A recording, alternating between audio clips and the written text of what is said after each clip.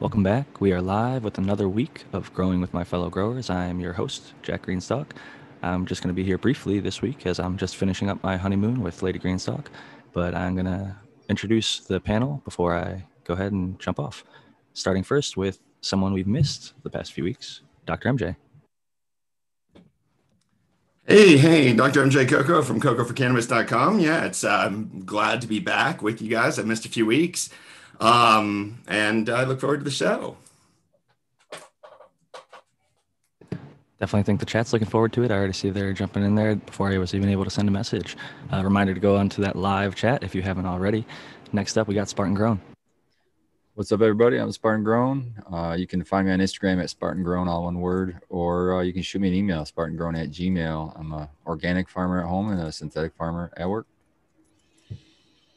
Welcome back. Always great to have you, Spartan Grown.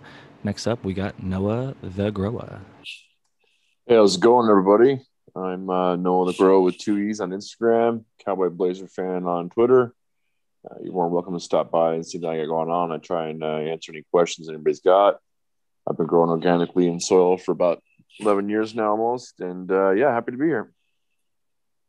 Happy to have you back as always. And it being a smaller panel, I'm looking forward to listening back to the show as I won't be joining you for the rest of the evening. But next up, we have Kyle, Predicative Breeding. Hey, everybody. Glad to be here.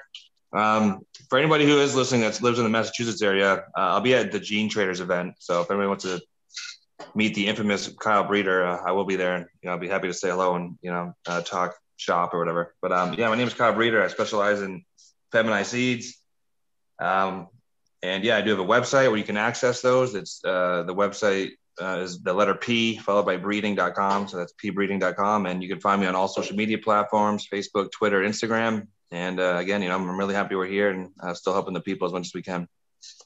It's always good to be here, and we're happy to have you back. Gene Trader sounds like it's going to be a good time, but with that said, I have made Dr. MJ the host. So, Doc, I just want to remind you in the Zoom to click on the participants, so that way you can see over on the side if anybody tries to join, because Russ Brandon joined us a little bit earlier. He said he was driving, so he's going to be a little bit late, and I think Matthew Gates might jump in there a little bit later as well. Oh, wow. But with that being said, I hope everybody has a great week. It's a good thing you said that because Matthew Gates was already waiting when I checked. So he should be joining us shortly here. As we, I'm glad that I mentioned it. So with that said, hope you all have a great week. And Matthew, welcome in. And I'll catch you all next week. Have a good one, everybody. Peace and love. Jack Greenstock. Grow love, Jack. See you, Jack. Take care, Jack. Yeah, short intro. I'm sure most people, 90% of the chat probably knows already, but I am Matthew Gates, the Integrated Pest Management Specialist. If you got any questions about pests, pathogens, and all that sort of thing, you can put them in chat. You can check me out on Zenthal, my YouTube channel. You can also find me on my Instagram at SyncAngel, which are articulated on my background here. All right. I guess I'm hosting here, somewhat surprisingly. Did everybody introduce themselves? I think so. I think everybody got around. Yep. All right. Well, I don't have much prepared for my hosting duties here. So what are you guys smoking on? Ooh, it's a good one. I'm smoking on Spartan Glue, which I haven't had in my garden in probably 6 months. So it's the oldest strain in my garden, and it's nice to be smoking on her again. It's funny. Is it old? I mean, it's been curing, or it's just a fresh harvest of an old? No, there's a fresh harvest. It's the oldest strain as far. So what I mean by that is the one that I've had the longest. The way that I run my garden is perpetual, and I have my keeper strains, but I always I always have at least one new strain going, and that new strain is up against the keeper strains, and it can replace them if it's better. So if it's been around the longest, it's been up against the most competitors, and it's still in the game. So that's one of those that's probably going to be around for a long, long time. What's the cross growing in a game show format? So the cross is unknown. That's what kind of makes it another special. But oh, nice. I was told it was GG4. I went to I was early on in my career. I made my way by nobody wanted to, or either they didn't know how to, or they couldn't clone or whatever. So I would just make a killing in the springtime on clones. And everybody wants to wheel and deal when it comes to clones. And so one of the deals I had with one of the persons was they traded me genetics for some clones, and they had GG4. And well, that's what they told me it was. I came home and started growing it, and it looks similar to GG4, but it's not GG4. And after the fact, after I picked up that cut, I ran into MedGrower 1 and got the legit cut of GG4. So I even run them side by side, and they're two different plants. So at the time I was a caregiver, and I just didn't feel right calling it GG4 because that's not what it fucking was. And so I just called it Spartan glue because I think it's a glue cross. It's very similar to glue as far as the way the bud structure is, but the plant structure, the plant morphology is different. I think it's crossed with I don't know. I've guessed 100 things, but to me it seems it's some kind of a sativa it's been crossed with. I don't know, some kind of like a haze maybe or something. I don't know. Well, at least it ain't cookies. yeah, it's not that. Not cookies. What are you smoking on, Noah? Oh, I got a bunch of stuff right now. I've just been so lazy, but I've been meaning to post to Instagram. But man, I got a bunch of stuff. Every winter I gear up and push real hard. That way, when the heat comes, I can take a little pressure off my mini split. So I got Purple Punch, Platinum. Let's see here. I was just looking at Overflow, Gelato, Sunset Sherbet, Gorilla Glue. I got a bunch of shit right now. So I've been just kind of, like I said, I save it up that way. Sometimes I'll turn off a light when the heat gets really cracking around here. But yeah, so I got a bunch of stuff. I was messing around taking pictures the other day, and then of course, like a space kid, I only posted one. So. Yeah, you're not the only one that does that, dude. You're not the only one. I delete probably 30 pictures to the one I post. I hear you. I know many photographers who take thousands and they'll only select a couple of them from that, but they can also do that 100 pics a second thing. So I don't know. Yeah.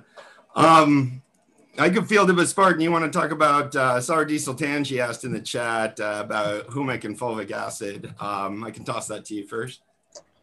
So they said, fulvic acid, humic said, do they both primarily assist in nutrient uptake? Okay, so this is the way that I boil down fulvic and humic acids. Pretty much the same thing. The biggest difference between the two is particle size. And the particle size will determine its application. The smaller particle size would be used in a foliar application because you're trying to get it in through the stomata, whereas the now I lost my train of thought in mid-thought. Thanks, Spartan Glue. Oh, the particle size. So the bigger particle size is something you'd want to mix with water in like a root drench. Yeah. Now, if I remember correctly, it was fulvic and humic. I think the humic would be the larger of the two particle sizes. Am I right on that? Yeah. It includes so fulvic is really a subset of humic acids. Yeah. They just turn into each other. The bigger one. Well, yeah, it's it's just the certain range. So fulvic acid, like you're saying, is a finer particle size, but humic acid is inclusive of fulvic acids. So if something has humic acid, it usually includes also some particle sizes that are within the range of fulvic acid. If it's sold specifically as a fulvic acid, that's because it's sort of refined to that finer level. But they both are used for the same purposes. And they both can be used in a root drench. I agree that fulvic is superior for foliar application.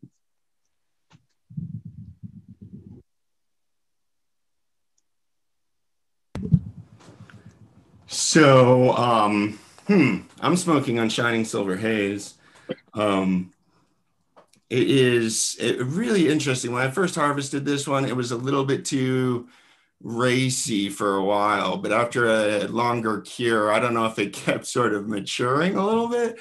as it cured, but the terpenes or the cannabinoids seem to settle down a little bit. It's a much more mellow experience now than it was just a few weeks after it was harvested, which I'm happy about, because the first few times I was smoking on it, I was like, oh man, this is a little bit too, I don't know, anxious of a high. I'm not a big fan of anxious highs. And that's like where your heart starts beating really fast, that kind of a thing. It's kind of more jittery. I don't know if my heart really start beating really fast, but just kind of feeling on edge, not sort of comfortable. It's like the opposite of couch lock, you know what I mean? Where it's like you're kind of a little bit uneasy and you feel like you want to smoke a bowl, but then you're kind of thinking, I'm not sure if that's what I feel like this in the first place. Is that a Super Silver Haze cross? What's the it's just one of so my understanding is it's just like the cut of Super Silver Haze that RQS has been curating, and they call it Shining Silver Haze, but I don't think it's crossed with anything else. I think it's just a specific cut of Super Silver Haze. Nice, that's cool.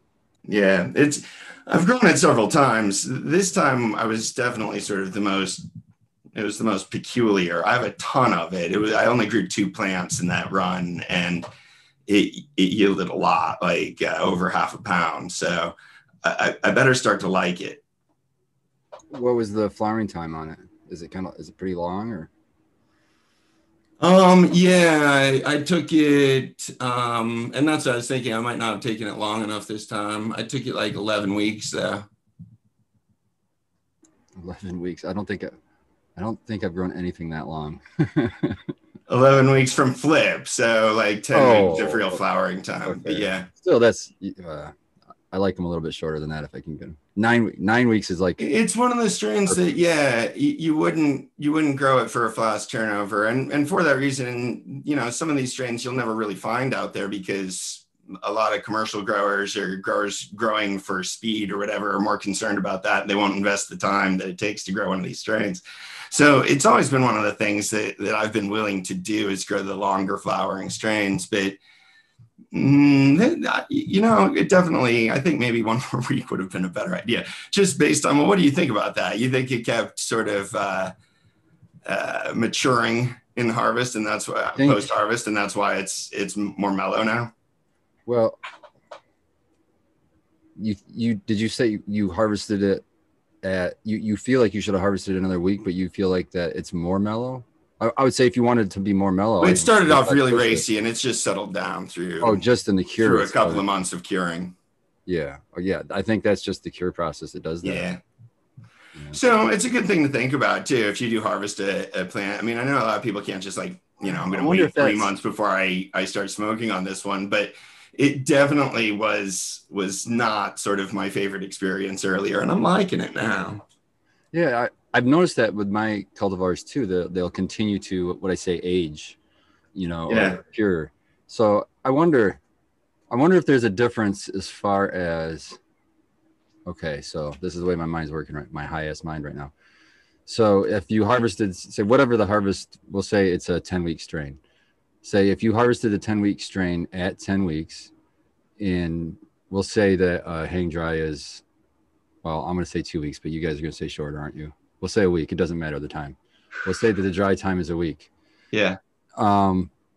If you harvested it a week earlier and dried it the same week, but cured it for the following week, so it would be on the same total age and cure as if you harvested it on time. Right. And tested it then, would it be the same? Probably not, right? Probably not. Yeah, no, it's going to mature differently when it's still like alive on the plant and getting fed by the plant than it will. But I wonder if that maturation rate, like I don't know how it could even be measured, but I wonder how the maturation rate or the curing rate, like how does that change? Like if it's alive, does that maturation rate, is that faster? Is it maturing? Well, is it analogous to like tomatoes on like vine ripened fruit versus not? Is it sort of analogous there? I'm not sure because we're talking about just the. Although the way that they ripen green tomatoes is sort of the reason that they don't taste particularly good. So I don't know if that's a totally fair analogy. I mean, we're not, not you know, we sort of one. are. So what they do with the green tomatoes is they just hit them with ethylene gas to ripen them quickly at the point of consumption or at the point of final distribution. But they don't have those sugars, is I guess the point I'm trying to make. They don't like, right, like what you're saying, like if you separate they ripen them too fast, right? Yeah, they separate from the plant. None of those, there's like, you can't make something from nothing, as we famously know. And I just feel like that's kind of similar here. Those sort of metabolic processes and things, like those halt when the tissue dies, right? So there's three things. And things happen afterwards, right? But, you know, different well, there's things. Three things that I think are going to really change things. And regardless of sort of how long you keep the plants in each condition, I think that the way it ripens will be different when it's still like a plant growing in the ground. It will be different when it's in a sort of open air exchange drying initially. And then if you do limit the air exchange, like in a jar, I think that will also affect the way that it continues to ripen, or sort of what happens to other things like terpenes. So I definitely think that we're playing around with a few of the variables. It's just interesting to think, if you take time off of the first one, how do you compensate for that sort of later? And I'm sort of thinking it might be a couple of months in the jars to make up for like a week that I harvested it early, potentially. So like, I wonder if you could, in effect, fix a too early harvest by an extra long cure. Yeah, that's exactly what I'm essentially sort of thinking about. I mean, that's what this got me thinking about, because I was thinking I had harvested it too early. Now it's a whole lot better. So I think you probably can. I think there's also probably a limit to that. Oh, right. Yeah. There's got to be like at least some level of maturity of the trichome. It has to be at least present and physically there. Right. Yeah. So you can't be like before that for sure. Right. Like I might have made up for a week by doing 2 months of curing. If you had done 2 weeks early, we might be talking like 8 months of curing. And if it was like 3 weeks early, then you're just going to be screwed. You're not going to be able to sort of make up for it, probably. You know what I mean? But at the same time, that's good for people to know. If you feel like you could have went another week with it, just be patient. Yeah, exactly. Keep that in that jar and keep it for another week. Try it again. Don't like it's usually worth it. Yeah, don't consume it and be unhappy with it. If you feel like it's, it could be cured for longer, cure for longer. Yeah. No, that was I think that's a potential lesson from all of this. Anyways, I'm happy. Well, I would say that I think that 2 weeks. If you're pulling 2 weeks early, I mean, it would be strain dependent. I mean, yeah, I agree. You know what I mean? I've grown quite a few different strains, and there's certain ones, like you said, that, at the beginning, when you don't really know it. Oh, yeah, I'll just push it 56, 57, 58 days. And then you're like, oh, wait, no, that's a 65-day. Yeah, you probably get away with that. But if you have a 56-day plant, like, something that's 8 weeks and you're pulling it at 6, I agree. Tough. The other part of that is sort of, if you think about it in a percentage wise, this was like a 12-week strain that I harvested maybe at 11. So you're talking like an 8-week strain that you're harvesting at 6. That's a much bigger percentage of like the total time it would have to flower. You're absolutely right. I don't think you can correct big sins, but you might be able to correct minor ones. The other thing though is don't also use this as an excuse to harvest early, because like harvesting a few days early is going to cost you a couple extra months curing to sort of get back for those few days early. Oh, sorry, Brandon's here. Let's let Brandon into the room. Oh yeah, there's a Chad Westport brought up a good question in chat in YouTube here, and he says, do the plants reach maturity based on light hours received, or does it reach maturity based on the time lived? And I just made a comment saying that I think the question for all of us is more the trichomes. I mean, the plant maturity at that point, towards harvest. Yes, you want it to be like in senescence and all that, but I think what we're really most concerned of is we're growing we're growing for the trichomes. That's what we're trichome farmers. And light hitting the plant happens over time anyways. So I feel like kind of fundamentally time is the more significant factor, right? Because it affects everything. I agree, but there definitely seems to be. Yeah, sorry, man. Oh, I was just saying, like, I was going to make a MASH reference. Yeah. I agree that time is the more significant factor. Like if you're thinking about a flowering period, but I've definitely also seen that growers that are really fully lit in their space mature faster and harvest a little bit earlier than growers that are underlit in the space. So I also think that there is sort of a role to the total sum of photons that the plant receives and how that will affect the rate of its maturation. And if you're really sort of hitting it right at the limit every day, it's going to mature faster than if you're sort of well below the limit every day. It's like almost every question that we get asked is like the answer is like everything, because everything ties into the right. But I think I think you're mainly dealing with time there. If you're fully lit, then you might be a few days ahead of somebody that was underlit, but it's not going to be twice as fast or something like that. Lou Grown in the chat says, welcome, Russ Brandon. Just popped the Limarilla. So should we let Brandon... Yeah, let's give Brandon a chance to introduce himself. Welcome, Brandon. No, we can't hear you still. Yeah, there you go. Myself. What's going on, everybody? Brandon Rust here. You can find me on Instagram at rust.brandon. Glad to be here. I was just driving home from the farm, always busy doing something. So, yeah, I'm here. Limarilla is great, man. I have a bunch of that running at Majestic right now. Phenomenal variety. It's very, very pungent. It's got a unique terpene profile. I think everybody's going to really, really enjoy it. Still one of my all-time favorites. You're going to have to get me some of that one of these grows.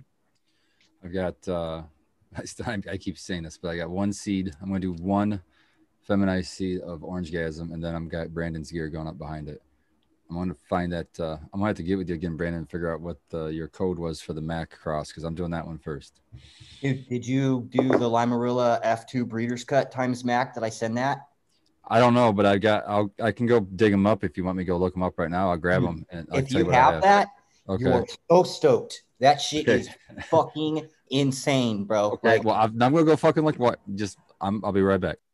Okay, so this cross that I did with the Limarilla, I have like a no seed buying policy. Some people might know. If I start buying seeds, it's over. I'm gonna be broke all the time. So. But I broke my policy, and I ended up buying a pack of the Mac V2 when it dropped. Somebody iBeam pop in on like IG had bunches of packs. Him and his boys went to the drop in LA and grabbed a bunch of packs. I bought one from him, and I popped all the seeds, and I only had one female plant out of the whole pack. Everything else was male. So I was like, I was just like, fuck. So I planted all the males, and I was just looking at them. I was like, dude, this male looks super rad. And I grabbed that, and I just started doing some crosses in my tent here. And one of the clones that I hit was my breeder cut of the Limarilla. And I just did a couple of tested maybe 10 of them out, and they're absolutely insane, dude. They stack super fucking hard. There's no water leaf on it at all. So it's like a trimmer's dream come true. And they're going to finish in 54 days. Solid, crazy, nice ass nuggets. Super stoked. All right, here we go, dude. I have a clear vial with it looks like either a 7 or an L on it. Yep. What is that? That's the Limarilla times Mac V2. Oh, well, it's staying right here then. That'll be popped. Fucking, that'd be the first one that I pop. Hold on, let's see what else I got. TB. TB is the Trainwreck Blueberry times Mac V2. Oh, that's fucking the next one. That's number 2. Hold on, I gotta put this in order. And I got 3 of them. These ones are labeled. Oh wait, no. This, these ones are just blank. There's nothing. Oh snap! I don't know, dude. But I think, yeah, in the same package, I got these stickers. I got the it looks like it says original glue, which actually it's funny. These 3 stickers I have already in packs. So I have your original glue. Okay, so that one right there, that original glue times Lime 1 BX is a phenomenal, dude. I'm growing a bunch of it right now. It is so good. I'm so stoked on it. All right, then this was the one that really caught my eye. Is a Purple Kush MK. Yeah, old school frames, dude. So those have a little bit longer flowering time, but you're gonna get a lot of the old school type of smell. That's what I was like thinking. The Kush, like that hashy earth coffee, also mixed in with some fruit comes up, but mostly, and then you'll find some skunk in there as well. Well, what's the highs like on that? The high is it kind of indica high? No, it's more of a mental high, but it also is if you smoke a good amount, you'll also be sedated, but it's more of a uplifting kind of racy high. It brings that on, I think, from the MK Ultra. And this guy. Yeah, that's the one that I was really thinking about for the Limerilla in there. I was really gonna go after this one too. That's really good too. But that Gorilla Glue 4, I mean, they're all good, man. They're all really good. But I'm like super stoked on. This one. So hold on. You tell me this order. You tell me if this order's wrong. This is the order I got it in.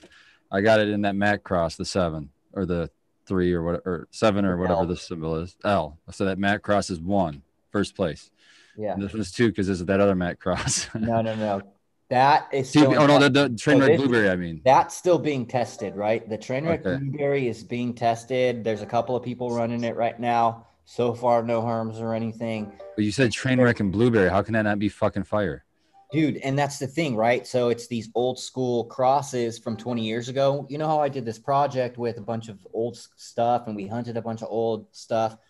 That Trainwreck Blueberry MK Ultra is a beast, dude. They have these massive frames on them, and when they put on flower, you know, they're a little bit longer flowering time, but they fucking yield massive. The colas are huge. You guys saw some of the pictures. Yeah, dude, that's why I was excited about it. Looked like I was holding fucking Christmas trees. Yeah, it's fucking huge. I remember those. Those were massive. That's not something I would even want to try to do outdoors. That's something I would want to stick inside and just blow out a fucking 4x4 with it.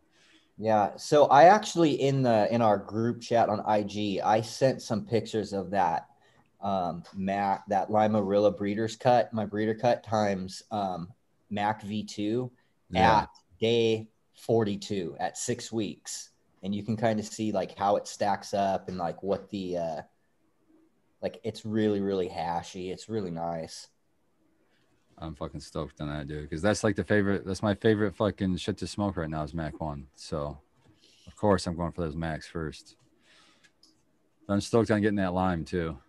So which one's more limey, you think? The original glue times Lime BX or the Limerilla times Lime 1 BX? Okay, so the Limerilla times Lime 1 BX has a profile similar to my Death Breath. And my Death Breath has a very unique terpene profile. It's like a tangerine grapefruit. No. You know what it is? This is what it is. It's hibiscus grapefruit. It's hibiscus grapefruit on the front end, and then the back end is like a kind of sweet rotten. Yes, rotten floral, I would say. Yeah, it's really, really interesting, but it's very pungent. Yeah, I think people know this, but we don't talk about it as much as we talked about some of your other crosses, Brandon. If I can insert myself for a moment, I just want to reiterate that the Death Breath is probably, up there in the top 5 for me. Maybe my favorite, especially that you've grown personally. So, and I do feel like it's got that like ripe, overripe, rot, floral, fruity kind of feeling to it. But it's been a while since, so I should really get my hands on some more and try it again and describe it. If you're That's out in awesome. Oklahoma, Hey, we are always growing it. Nice. let me jump in to let Tao, who just joined us, introduce himself. Welcome, Tao. Hello, everyone. Chat panel. Yeah, time got away from me. I didn't realize how late it had gotten. It's great to be here on the American One on YouTube and the American One _with_18s on the IGs. And it's great to be here. All right. Let me address one quick question here. Kenny Biss Flower asking chat if there's a EC nutrient regimen that you could give multiple different strains at different stages of veg. Yeah, you can always just compromise a little bit, Kenny Biss, and back off EC a little bit if you have, go to the lowest EC that any of your strains or your plants will sort of tolerate. And there's not a huge difference in nutrient element ratio in the different veg stages. So you can just basically compromise on the late veg nutrient blend with the EC that sort of the most fickle plant will tolerate, and you'll be fine there as a compromise. I wanted to get back to Smart Poker asked in chat, and this I think ties into some of the conversations you guys are having about strains and terpenes and all of that. But he's asking about getting hit with a smell right after the lights go off. And I'm curious if anybody on the panel has noticed a pungent smell associated with lights off.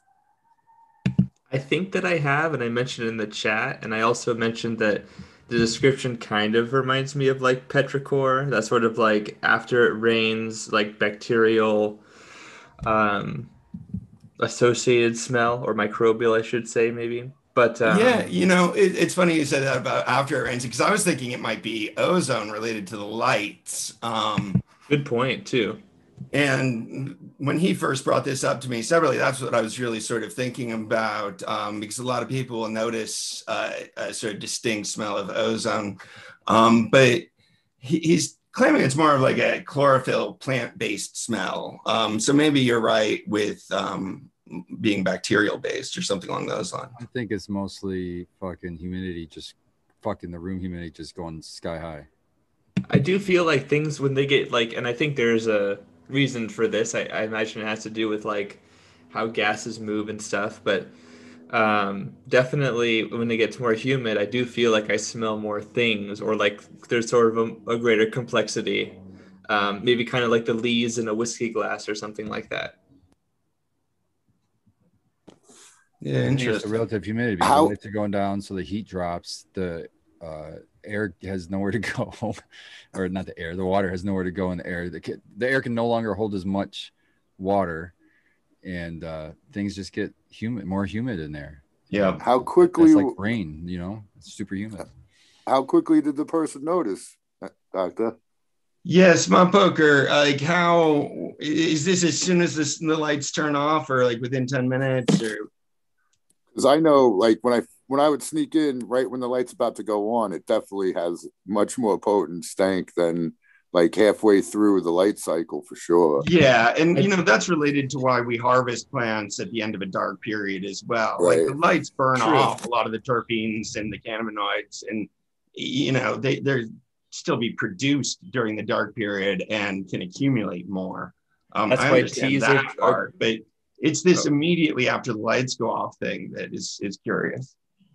I was just gonna interject and say that that's how they grow shade-grown tea, for example, like and the various like compounds that you're looking for in tea are going to be more or less depending on that, and also like leaf bud size. If it's like a bigger leaf, it's going to be a little bit more woodier and drier and maybe more complex, but like certain teas anyways. And then you process them with a pan fry or a boil or whatever.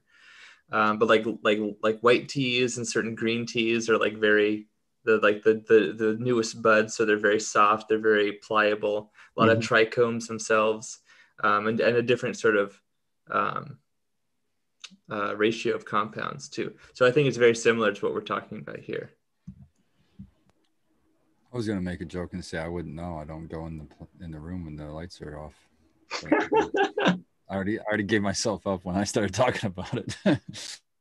Yeah, that's the other thing. I'm often in there just before the light. So during the flowering period, one of my common things to do is like 10 minutes before the lights are supposed to go off, I'll flip them off and then use those 10 minutes to do training or whatever other issues I have to do in the tent, and then just seal it up at the end of that. So I'm often in there. I mean, and I get hit with the smell for sure, but it's just because like I opened the tent and went in there. So, you know, you just inspired me to make a joke about putting on some night vision goggles and going in there. And then I remembered, well, how much IR exposure do you think a plant, maybe this is, species dependent, but do you think that would have much effect? Because I know certain spectra, no, right? IR does not have an effect on the photoperiodism. Oh, certainly not that. But I wonder, well, I guess that's the most. Well, that's what we're worried about when we go in there without the lights on. Yeah. Well, like sometimes people supplement with like UV, for example. And I think IR too sometimes, or like maybe low red. So it just made me think. The spectrum question is an interesting one. Well, there's night vision cameras. I have a night vision camera that blasts an IR beam across the canopy, and the camera picks that up, and you can see inside the tent at night. And that's totally safe to use for the photo period. Oh yeah, no, definitely. I just meant from like a physiological stimulation perspective, maybe not for photoperiodism, but more for like secondary metabolite production or something. I don't know. Again, it probably doesn't have much of an effect. Yeah, I don't even know of studies looking at running like UV light during the dark period. I think there have been some. I doubt that IR would have a significant effect for like the maturation of or the development of cannabinoids. What about just general plant physiology? Because there's several people now in chat saying and describing it like a fresh cut grass. They said within seconds of the lights turning off. Is there does the plant like exhale out its stomata like as soon as the lights turn out or turn off like that? Or would there be any kind of like some kind of a word stress or something to make it? The plant will react primarily actually to the changing climate rather than the light suddenly going off. So the plant will respond to the rising, to the dropping vapor pressure deficit. I think that's more like pineapples and other sorts of plants that do that. It's such a basic question, but I'm even forgetting. Isn't that C4 or CAM? CAM. Is that the CAM photosynthesis process? What about it? Am I thinking of the right one for pineapples? Oh God, are pineapples a CAM plant? They very well may be, yeah. Yeah, the one, and that's the one where like you do all of the photosynthesis at night, and then you make like malic acid or whatever it is, and then that way you don't have to be constantly dealing with the sun. The CAM plants only exchange carbon dioxide at night. That's what it is. Okay, yeah. So that's what Spartan was saying reminded me of that. So like some plants have definitely evolved that way for sure. I was just trying to figure out why you would smell more chlorophyll when the lights were off, because you'd think there would be more chlorophyll like production and all that when the lights are on and not when they're off. And why? My brain's not figuring it out and it's bugging me.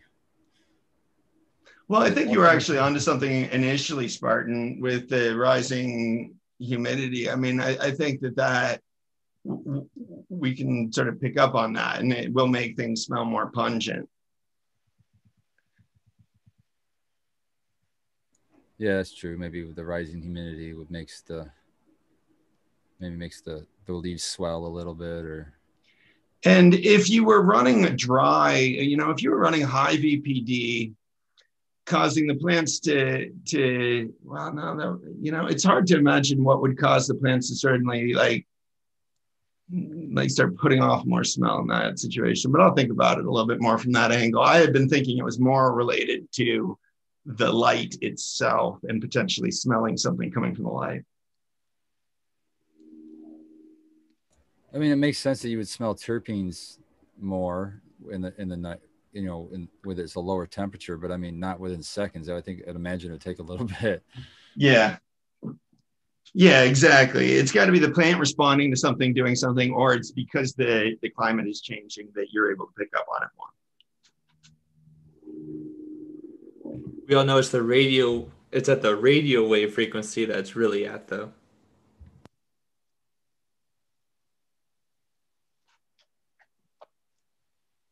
All right. Did I miss any questions in chat? I was sort of busy with my own keeping up with the conversation. Oh, we have one right here by Shredder0911. Can you ask Brandon how his Royal Kush is doing and tell him mine appears to be dudded or sickly? Well, that's too bad, Shredder.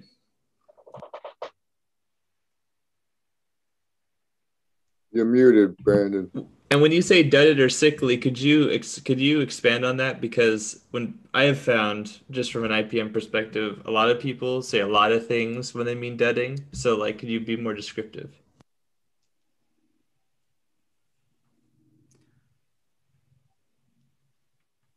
I'm not having any issues with anything as far as Royal Kush goes. They're a really. Can you turn up a little bit, Brandon? Sure. Ooh, can't I? Can you hear me a little bit better now? Yes. Better, yeah.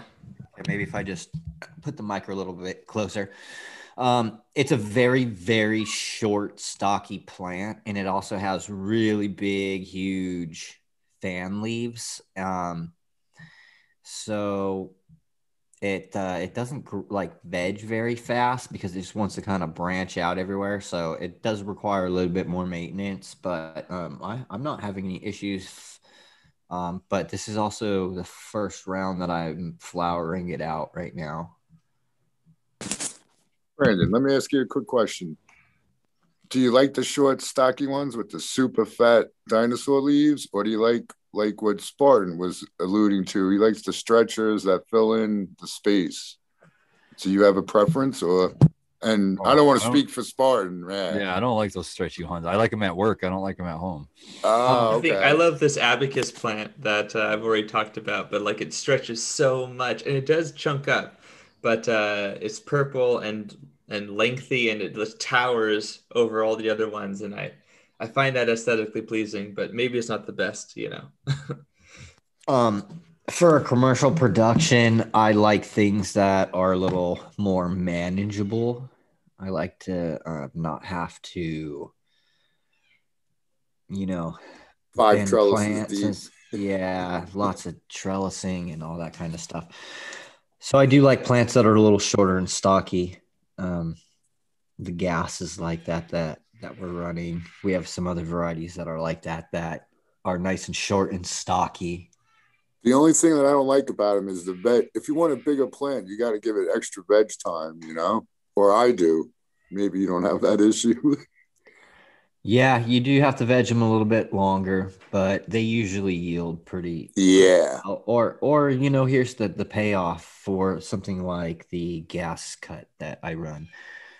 You might put a little bit more veg time on it, but it's also going to produce more and it's just going to finish faster. So there's kind of trade-offs, and it's all cultivar dependent because different things react differently. And, it's all contingent basically on your environment, how consistent things stay.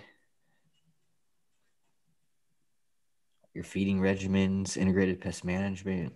I mean, you have to look at things from a holistic perspective. And especially, I'll just say this, not like implying anything here, and probably Shredder would have noticed this, but I do associate kind of like almost like a pre-senescence that can happen sometimes post flip with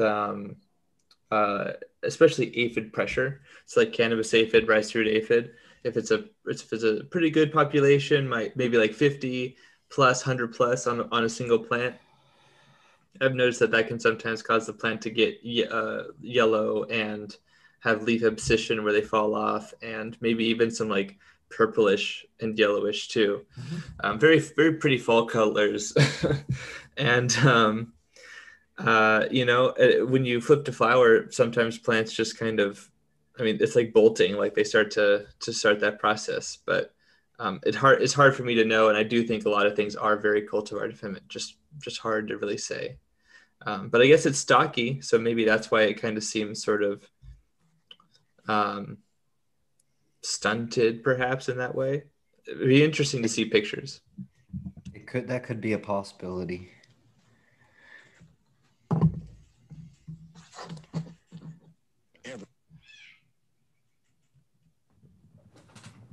Who was that, you, Tao? No, it wasn't. Oh no, but way to call him out. Like, That's good. That's good. Get Tao involved. did he? How far in did he notice the thudding? Because like when I have like seeds, then like sometimes they're just out of the gate they're screwed up.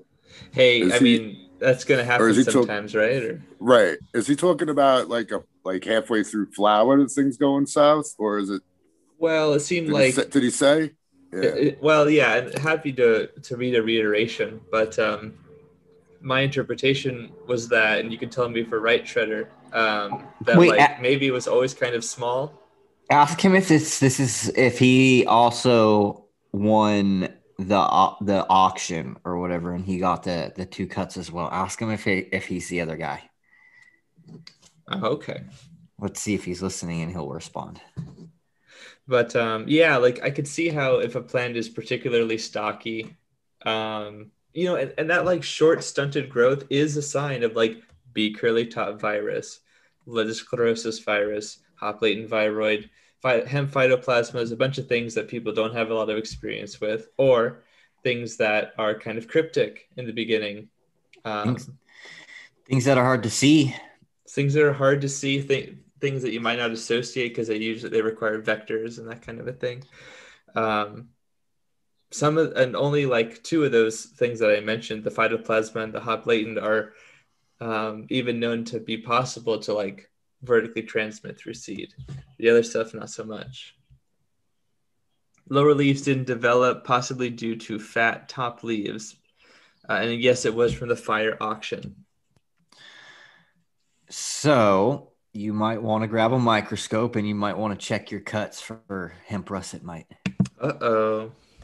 So you're stunting. If the tops kind of seem maybe like a little brownish, like they're kind of not growing very well, go get your microscope and go see and go look at your cuts. If the leaves are I've got a great video on my YouTube channel, Zentanol, that goes over what russet mite damage looks like on cannabis. Also broad mite damage, which looks very similar. The leaves get this sort of rough, corrugated look to them that I would definitely ascribe to as sickly. So if that's what you think you might have, that's a possibility. I will say that hemp russet mite typically doesn't do well if it doesn't have a host for very long, but I suppose we don't know a whole lot about it specifically.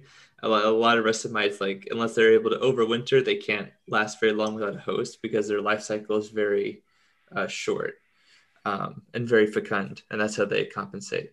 So maybe that's a possibility. This is just one additional reason why we need more research on various pests, especially for cannabis.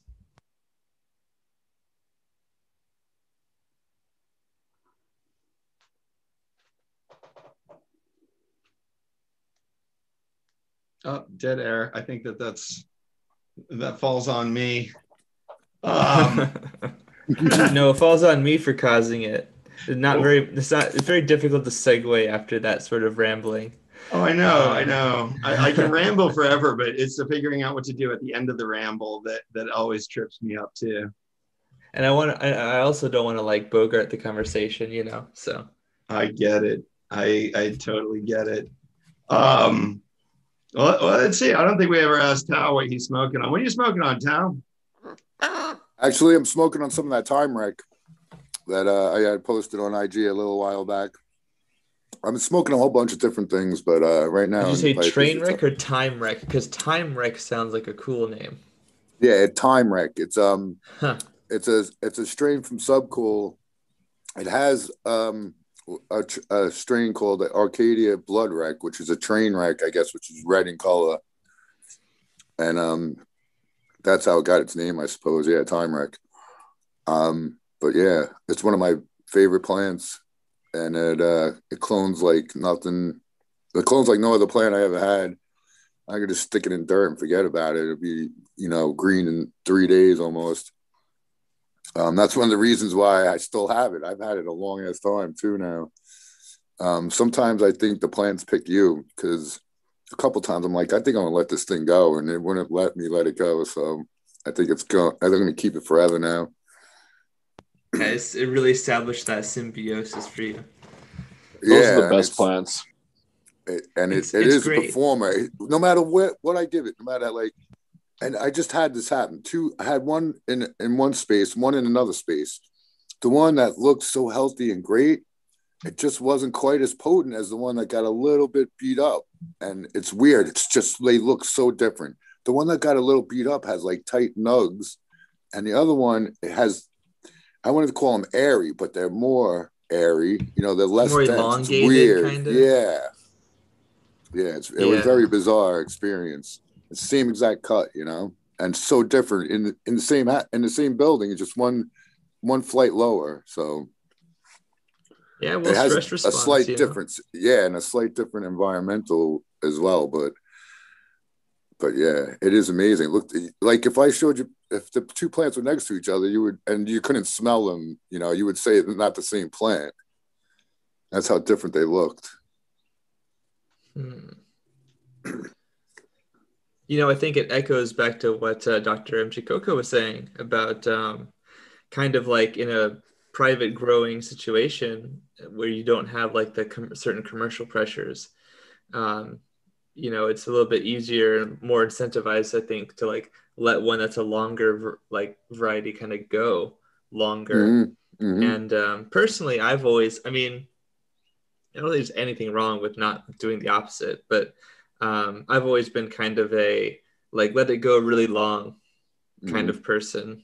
I like to let it just get super. Of course, there's some calculated risks that I'm taking by doing that, but that's always been kind of my style. Kind of like with fruits and stuff. Like I like to let it get ripe and juicy, before, unless I'm specifically wanting to make some. Green tomato on the grill or something like that. Wow. I've never had a green tomato. Well, I'm not a big tomato fan myself, but some people like them. There you go.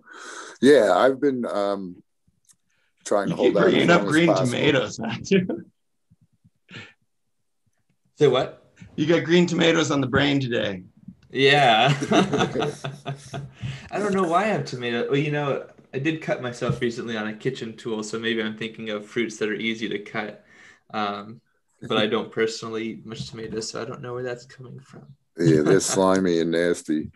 But I did also, we talked about this in some other place, how different, if you harvested 8 weeks or harvested 10 weeks, or even like wait till it's dead, it changes. It totally will change the taste, at least profile in some strains. And it will change the high too. And I think this is truth. I don't know, but I think the longer you let them go, the longer your high will last. When you smoke like one joint, smoke a certain amount, if you let it, you get an 8 or 7 weeker, you'll be stoned for 7 or 8 weeks worth. But if you let it go 10 weeks and smoke a joint, you're stoned for 10 weeks worth. I think it lasts longer for some reason. I might be totally off, but that's.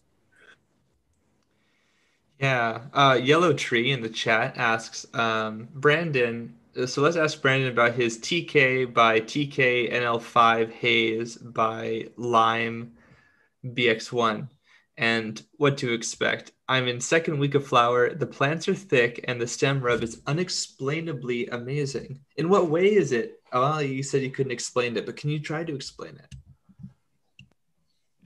That's hysterical. He's like, explain. Go ahead and explain the unexplainable.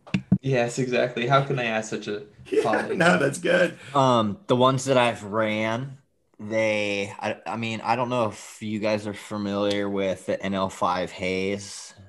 It is the type of haze that has more of the like front end pine lemon cleaner type of smell, they put on real serious weight, but they also take 12, 13 weeks to finish. The Triangle Kush crossed into that because I ran the Triangle Kush times NL5 haze is a lot shorter and stockier. It doesn't really have that like as pungent of a profile, and it finishes faster, 8-9 weeks. This particular cross it's interesting because it does take maybe like 9-10 weeks to finish, but it's that super upfront NL5 haze profile, but it's almost got I think maybe some terpenoline as one of the main components in it too, because it has kind of that like a sour as well in it, not just that the pine and lemon, but it has this like it's just really pungent. It's so strong, and then it stacks insane, man. I have some pictures on my phone. All the side branching colas stack like they were tops. So the thing's going to produce really well, the ones that I have that I'm running right now. Let's see if I can find. I can usually share pictures like on IG to our group. Yeah, but they're nice, man. I don't think I'm gonna run them commercially because I have a bunch of stuff for the indoor facility that's taking like 54 to 56 days, and that's a lot more appealing than 70 from an investor's perspective, and that's kind of who I'm trying to please. And so use cultivars that finish fast and produce well and have really nice pretty bag appeal, and just kind of check all the boxes and just try to run those. What are some of your favorites that you're running right now, Brennan? Yep. So we're going to have a new lineup. We're kind of switching everything out at the indoor facility. We are going to be running the gas number 4 cut, a lot of that because it always sells out immediately. Everybody likes it. And what that is, it's Mac 1 times Starfighter. It's great. Great variety, finishes extremely fast, puts on good weight. We have another Mac, anything crossed into Mac right now is just, it hits super hard. They stack, they're frosted over, great bag appeal. I have some blueberry Mac muffin, which is blueberry muffin times Mac times blueberry muffin. And that is actually just, it's going to be an amazing lead. I can't wait to sample some of that because it's a citrus blueberry, like the blueberry train wreck, very similar to that profile. However, it has some menthol in it as well. So I like that. Those are going to be we're going to be running those. Another variety that we're going to run is the Alien Tarantula times Magic Melon, the Bruce Banner times Chem of the Crop, which is Chem D times Chem 91 I-95. And then there are... That's just all funky, that one? That can bring a bunch of funk to that strain? It is more dominant. The Banner's more dominant. Oh, really? Okay. Yeah. And they stack. Like these were really short kind of plants that didn't get a lot of edge time. They didn't grow very big. And they have just, really nice size colas on them. They tested pretty high too. Those Banner always test pretty high usually. Yeah, and that's a good thing too, because people look at the tests and they want to see high THC and they want to see high THC and bag appeal. That's the driver. Fancy name on it. You got to slap a gelato or Yep. But you can make up for THC if you have color, if you're like purple or yeah. That's what's unique about like the gas cut. It gets streaked with purple. The Mac Muffin is like a blue strain. If you guys aren't really familiar with like the kind of like almost silver color kind of. Yeah, they're like silver blue, and then they have these kind of almost is it maybe like almost chartreuse? Is that the color? It's like a pinkish purple. I don't know if that's the right color. I don't know what chartreuse is, but pinkish purple, I can imagine that. Chartreuse is like a green color. Oh, it is? Yeah. Oh, way off. Like yellow green. The yellow green. No. Like puce? Do you mean like puce is like, let me just check myself. Puce, isn't that like a purple? Yeah, like a pinkish, like a matte pink color kind of thing. So there's a lot of different stuff that we're going to be running there. And the apple mochi gelato from Alien Genetics is really nice. It finishes fast. It's got great all kinds of color in it. It's one of those ones that it's going to look really nice. And a little birdie just told me that I got some apple stuff in my room. It's going to be coming out in the next couple months. So yeah, I'm excited about all that kind of stuff. You sound like you got some really good shit right there, man. Yeah, I'm most excited about what I'm doing. Okay, so I finally got my racks. The electric for the box is almost done. All the LEDs are already in there, all the photon tech lights. And I'm going to be this Monday, my racks are going to be completed. I'm going to get plants in there, get power in there. And I have the Black Lime Reserve. I have the gas cut times Mac V2, the Limarilla times Mac V2. I have the pancakes from Aficionado. I have a bunch of the high divorce rate from My Name is Earl. And those are all going to just be, they're all like, 50 plus pheno hunts, of each variety. So I should be able to find some decent stuff in there. Nice. Look forward to seeing that one. See what you come up with. The new crosses you'll make. Hey, Brandon. I'm going to do some things. I have the 1997 Indiana bubblegum, or a cut of Indiana bubblegum that he's had since 1997. I smoked bud in 1997 though, man. I mean, I don't know. There's some good strains there, but there are some, yeah. No, I know what you're saying. The thing is, when you take a lot of these older things that have these, they got other things in them. We have the technology. We can rebuild him. Exactly. Dude. Yes, it's always a source of crop genetic material. So everyone's special in that way. Yeah. Everyone has something to contribute.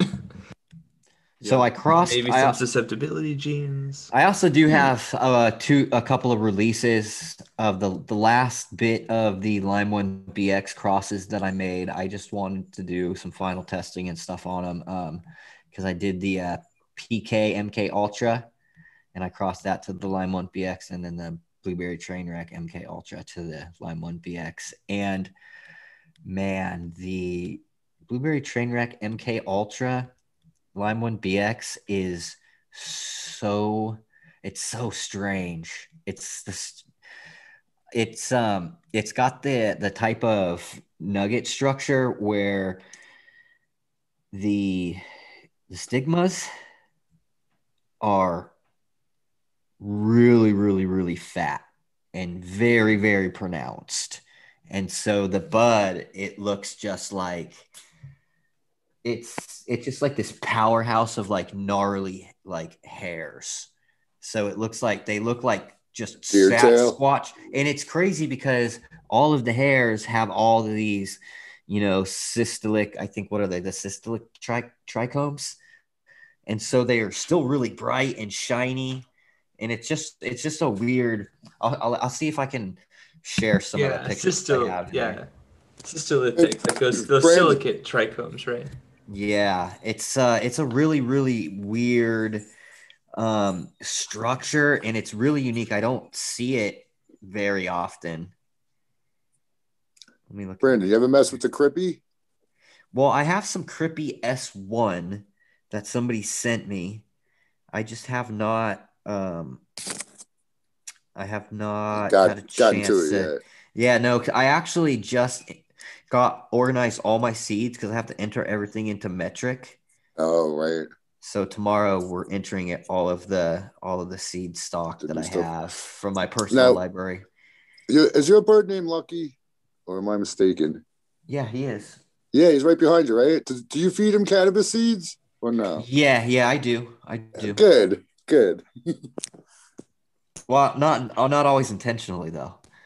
Oh man, you better be He feeds careful. himself. He's gonna if he gets a liking for him, you're gonna find your seed vault broken into. Oh, well, I moved the seed vault away because that did happen. Oh man. I had a couple. I actually had a couple of packs of seeds that were up on my shelf in the living room, and I wasn't paying attention. He started climbing the shelves, and he found the packs, and he chewed about, I don't know, maybe a couple hundred of those Limarilla times Lime 1 BX seeds up. I bet he loved them. Oh no, shit. That's painful. So I sent to the group chat. If you guys, when you guys check, the last two pictures that I sent are the Trainwreck Blueberry times Lime 1 BX. And again, they have this very fluffy. They're weird. They're frosty. And then the top ones that I sent are the Limarilla times Mac V2. Oh, those look so good. Yeah, dude, I can't wait. They're gonna finish probably, that was day 42, so I think another week and they're gonna be done. I see a lot of GG4 in the bud structure. There's no G. Oh, in this one? Yeah, and the very first picture I got. Yeah, that's the Limarilla times Mac V2, dude. I wish I could screen share. That'd be really cool. But they stack, dude. They could. All he's got to do is give you host, and then you should, or he could somehow. I don't know how to. Oh, it's on my phone though. I don't. Yeah, I don't have the picture. I tried. Okay, so now I gave you permission. Yeah, it wouldn't work anyway because all of it's on my phone, all my camera pictures and stuff. Okay, then no more permission. You take it back. Hey, I want to shout this out real quick because it's pretty important. Potent Punix, Steve Reisner out there. Shout out to him. He says, I just lost it because I got. Oh, there you go. Yep. But he was talking about kelp. He was just consulting that somebody came back 4 times the limit on kelp. On I think he said arsenic. Arsenic, yeah. Because they were going crazy with the kelp. Yep. That's what I've been telling people, not to use the ocean inputs and yeah. So that's the Limarilla breeder cut times Mac V2, dude, and these are all taken on day 42. I can't wait, dude. Dude, they look so good, man. I can't wait either. That's the first one. And here's the thing. So the trichomes feel real sandy too. So it might be a good washer. Real good hasher. Nice. That would be great. I think Mac's usually pretty good washer anyway. So. Yeah, I think the photo after this one's like, yeah, I mean, that was one of the ones that had the most like kind of sandy trichomes because there's different phenos and they vary slightly, That's awesome. I can zoom right in on that. It's not too bad. The camera that I got a new camera finally, and it's been able to take a lot better pictures.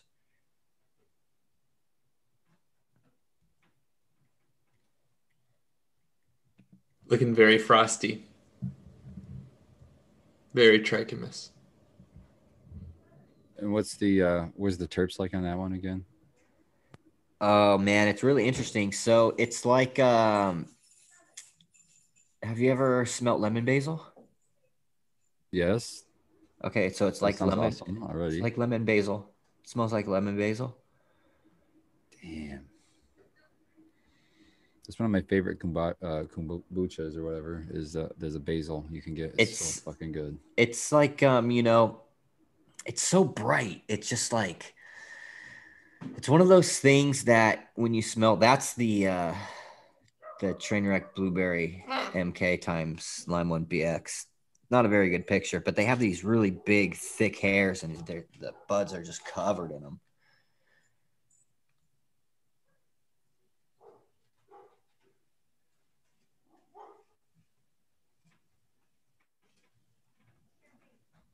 the GG4 times Lime 1 turned out really good. I was really stoked on those two. Here, I'll shoot those real quick. And then I'll show, here's a couple of phenos of those Mac muffins. I think what's going to happen is we're just going to, you have to take into consideration like flowering times, the cycle that these things are taken, especially for these in a commercial setting. So having things that are able to finish really fast, high potency, that's just kind of how the market is. I wanted to do that. I did that big pheno hunt with, all those different like hazes, the P91 Bull Rider, Super Silver hazes, the old Blueberry Skunk crossed into the hazes. And it ended up not being really none of that stuff really was viable for, commercial production, because you're hoping to find some phenos. And as much as we love them personally, that's not really what the market looks for. The market is, they want the name brand stuff. They want the gelatos and the new stuff that, is coming out from a lot of the bigger companies that, have names, and they kind of build good marketing and branding strategies. And it's almost like the high-end flower market is almost a direct extension of that, the things that cookies are doing, the things that, Compound Genetics are doing, the things that just selling a brand. Yeah. That's the Blueberry Mac muffin. Again, that has great bag appeal. It has the purples in there. Beautiful, beautiful flowers, and I'm really excited. Yeah, I just shared a couple pictures of, it's basically the same thing, like day 46. Wow. I got a couple gelatos, and I could see why people would dig that. That's a fun little short stubby plant that, but will kind of fill out a little bit, more than you would think. But that's an interesting plant. I've only ran it a few times, but I can tell that stuff is, the THC on that's got to be pretty dang high.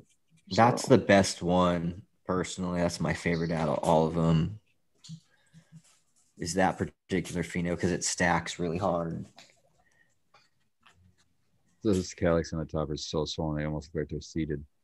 Yeah, it grows like that. It's really nice because it's going to be really easy for people to trim when it's time for that to happen. So finding stuff that commercially, that's one of the things that I've, I'm looking at too, is how efficient is it going to be for people to get this bagged up? Look real pretty. Okay, so this is the Gorilla Glue times Lime 1 BX. It's very, very similar to the Limarilla. Nice.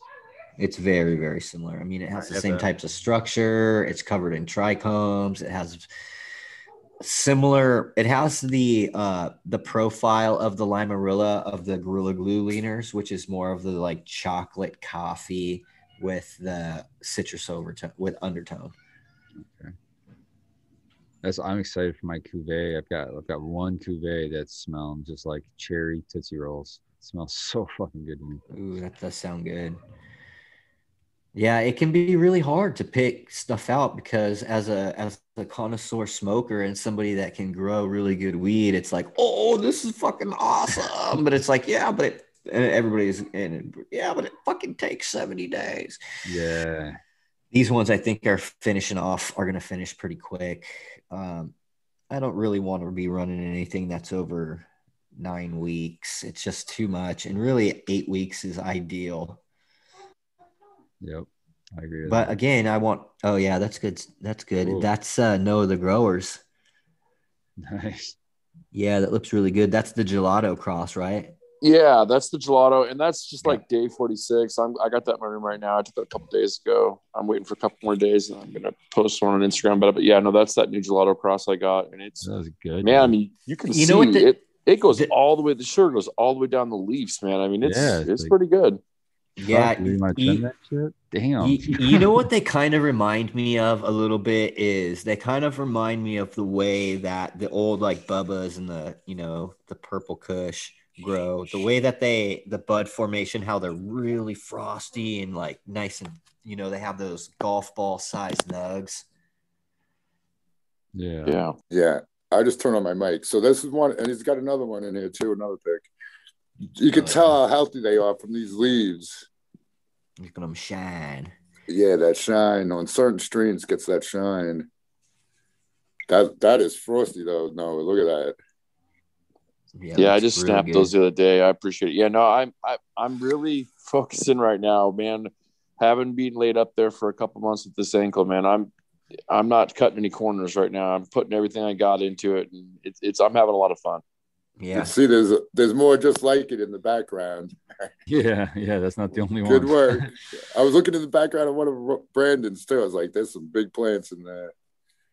There's there's usually is. Our greenhouses right now are, oh man, they're crazy. You get to that pig. This one. Here, I'll share another one right now. You see in the back over here. You can see the ones are towering in the back. Yeah, on the right side. Yeah, and then even straight in the middle. You see that one peeking out back here? Oh, yeah.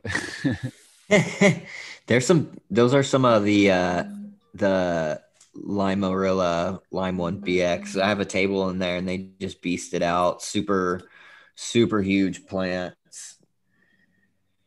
The greenhouses, man, I'm like, I'm in love with the greenhouses though. The ceilings are actually really tall, man. I mean, I could grow like really tall plants, but the thing is, these are on like rolling bench tables. I would love to get these things on up and down. I'd love to get them into beds in here in this facility. That would be really, really amazing. I'm absolutely in love with the soil beds, with the mixed light. It is hands down, man, the best fucking plants I've ever grown. I mean, it does. I don't think I can get any any better other than just. I think the only thing that I can do is just keep learning about like the metabolites that are released by specific bacterias, and like as new stuff is discovered for the pathogen suppression and pest like bug suppression. I think you're really close to like Alexander the Great conquering the world. There is no more world to take over. He just cries and gets sick. So don't let that happen. No, well, I hope not, because I'm just doing plant stuff. He left an empire afterwards that had a pretty big power vacuum. So I hope not. But we can all share in the There's one very important difference. And that's that Brandon's always going to have some fire fucking weed to smoke, so he'll have a smile on his face. There you go. He'll smile until the day he goes.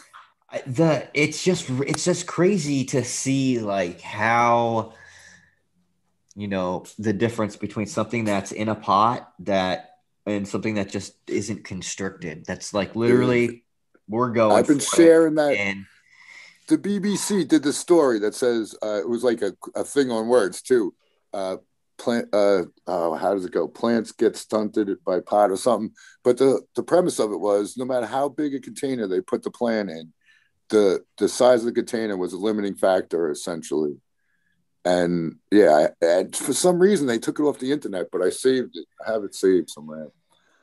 I'm really, really impressed with the efficiency as far as the cost efficiency and everything else with what we're doing. It's such a huge relief to know that we can operate at such a low, inexpensive cost and be able to produce such a high quality product. It makes it so, if things stay the way that they are, we should be able to, put more money into the property and kind of build, remediate the land and just, have a really big company, something like Finest, something like Jungle Boys. I mean, I hope that my brand is a recognizable name in the organic space as those people are in the spaces that they operate. Good luck, man. Absolutely. Yeah, You're well on your way.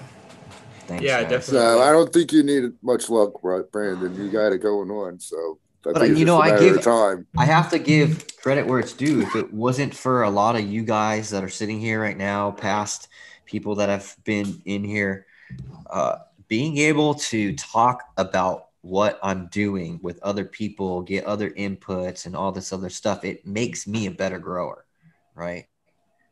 Because 100%. the more I repeat the types of things that I'm learning, I'm going to be able to get that information stuck in my head a little bit better every time I repeat it.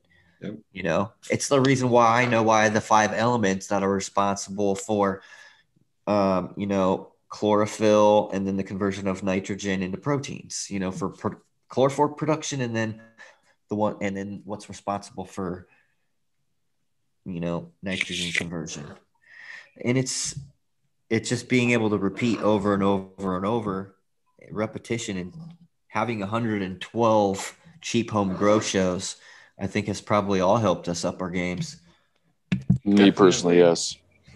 Undoubtedly. Well, it's been very cool to see you, you know, like on your trajectory professionally and continuing on, you know, into the stratosphere. And so, I mean, I know that's why people are trying to buy or, you know, acquire your plants in any way they are. It's why people are excited to hear about the cultivars you're growing, and, you know, don't let any tornadoes get in your way. Man, we have a storm. I think Tuesday, Wednesday, and it's so far no tornado. Like tornadoes are expected, but there's a saying in Oklahoma. It says, if you don't like the weather, wait a minute. It's going to change. You know what? I fear people are going to get Brandon's seed and they're not going to be able to reproduce what he does. But, you know, because I tell you what, I said it a long ass time ago. The first time he did his big grow and he's showing it on IG, Brad, I was really impressed, dude. I must have shot you out like 3 times that first grow you did on IG, because it was just spectacular, and you're just getting better and better. It's amazing, dude. You really are. It's really just about looking at all the different science, right? Because what I've had to do, this is the biggest thing, and I tell this to people all the time. There's a really big kind of disconnect between modified growing mixes and soil food web science. And I understand both of them. And soil food web science is really geared for agronomic soils, bioremediation, for building fields.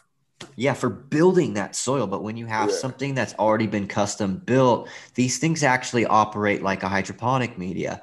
And I understand this because what I'm doing is I'm adding a sufficient amount of nutrients to the soil, and they're balanced. So that way, when I'm watering, that solution is actually just like a hydroponic solution that you would be watering into your cocoa media or your rock wool media. It's the same exact principle, because all of those chemicals are almost the same, except that they're just derived from organics, and they're derived also from the nutrient cycling capacity of the biology that are in those soils. But you know, well, we're not trying to add things like earthworms and crop cover, because we're not trying to change the structure of the soil. We're not trying to add a lot of you know, when you have earthworms in a system like this, they quickly become castings, and then it compacts soil. And then you had to add so much more minerals like gypsum, calcium, and then you have to rebalance the soil. So understanding that these modified growing mixes, these living soils, when you get them, if you get an actual soil from, like, let's say Build a Soil, Kiss Organics, these people, they're testing Bio360. They understand the levels of the nutrition that they're putting in their soil. And so, you know, when I look at a saturated paste test, I can see, and I can make those slight adjustments. So it's really, really, it's almost like I'm growing just like a hydroponics would, but it's soil and it's biology. It's really, they work very, very similar. But it doesn't work this is the interesting part, right? Because hydroponics and growing in this media is more closely related than me growing in this media and then me growing in an agronomic field conditions, if that makes sense. Yeah. Well, to the extent that you're really carefully controlling the levels of inputs and other issues like that, there are still significant differences in terms of how the roots are interacting with the microbes and the nutrients, and in how the media itself interacts with like the water and the oxygen and all the rest of that. But yeah, in terms of being sort of micromanaging, almost we could say, the levels of inputs and stuff, yeah, you're doing a very similar thing there. And well, when we're looking at the cocoa substrate and we have all of that aeration to maximize that gas exchange capacity of that media, it's one of the reasons why my soil is built with 40% aeration, which is a lot more than most people do. But it's because that way you can saturate these medias and still have the capacity to hold a lot of oxygen. Again, that's very, very similar to how rock wool functions. You know, it's very similar to the way that cocoa functions, because you can saturate these, but if you have the proper aeration, which a lot of people are using aeration in their cocoa, that's, you know, it's very similar. And it's about the, you know, some things are different. The pHs are a little bit different, but the concepts for what's actually, you know, falling into solution that's coming in contact with plant roots as we water. Yeah.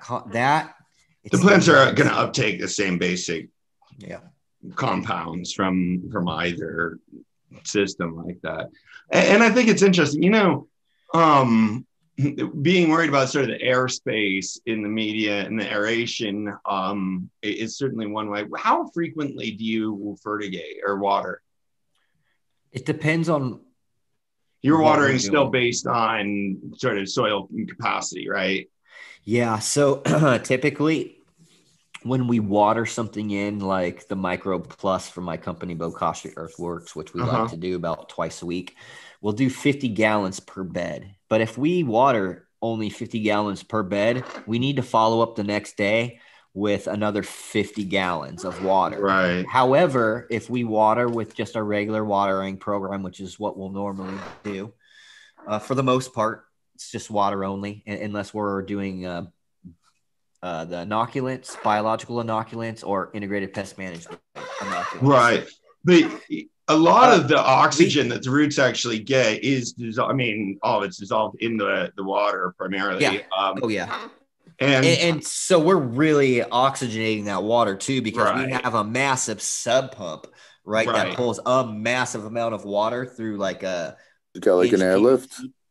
Yeah, it's like through an inch PVC pipe, so it's just it's just water falling. But then you have the time interval where that dissolved oxygen sort of gets depleted until the next watering event. So it's actually interesting. I was fascinated the first time I looked at sort of the science of this, but the oxygen content in cocoa that's available to the plant is highest immediately after a watering, because most of the oxygen that's available to the plant is actually dissolved already in the water. And with our style of sort of high frequency fertigation, most of the air is just coming, that's being dissolved already in the water. It doesn't come from sort of the air holding spaces within the soil itself.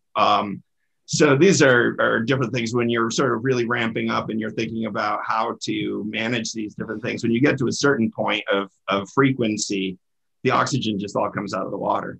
If you're down to once a day or less than once a day, then you really need to be aware of sort of the oxygen holding capacity of the soil as well. Yeah, and that's one of the things too. So we like to do a more aerated soil so it dries out faster. And the reason is because that way you can kind of control better dry backs. You can also water a little more frequently. And like you were saying, the oxygen holding capacity of that water is greater when the temperature is a little bit lower. So we have, a nice cold water storage, and we're able to get, we water almost every day, or at least every other day. Yep. But again, we have so much pore space that, you know, it helps on both sides there, right? It helps keep the Yeah. oxygen in Yes. the media. It also helps the drainage, which allows you to water again more frequently. People think oftentimes that watering frequently is sort of like a problem, or I mean, it is for management issues, but it just, whether you're in an organic soil or you're in a hydroponic system like Coco, providing the fresh water is just such a wonderful way to get fresh oxygen to the plants. Yeah. Yeah, So and Brandon, you know, having that aeration is definitely a key. At least, in my opinion, it is. did I understand correct that so after you water with the Micro Plus, you have to water the next day because it's dried out already because that water made the plants like No, it didn't dry it out. No, It's just okay. because each bed requires a little bit more than 50 gallons of water. Oh, okay. They okay, usually will do about like 75 or 80 a bed. They're 85 feet long by 4 feet wide. And Okay. so if I typically water just, you know, right out of the RO, it's just we're using the one. We're going to be switching to the Blue Mat systems, and actually 4:00 on Tuesday, Future Cannabis Project, we have a CAD design of our greenhouses laid out, and we're going to go through all of the motions of how one of these things would be set up, answer all the questions just for my curiosities, my partner's curiosities, but any of the viewers and listeners. And we're going to go through, you know, the benefits and, you know, how these things kind of function and work in these systems, because we'd like to automate our watering to where we just have to water in, you know, like our biocontrols or our microbes.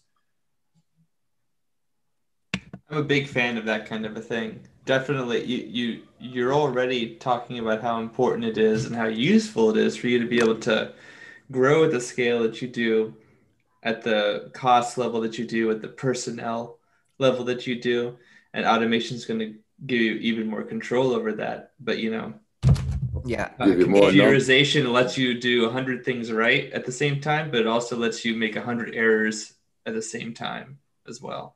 Yeah, so we're going to have to switch from 100 to 1,000 too. True.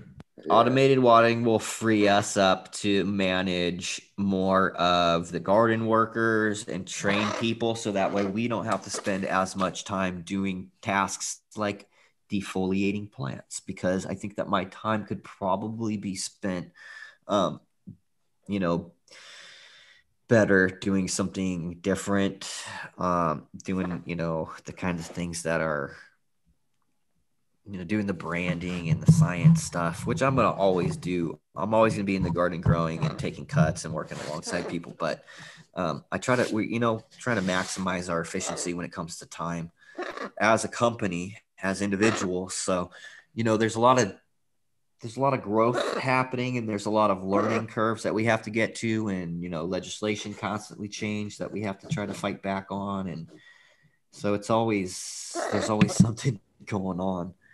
Yeah, I remember I shared in the chat too that I saw that they passed a bill, I guess, in Oklahoma that you can't photo or video police officers.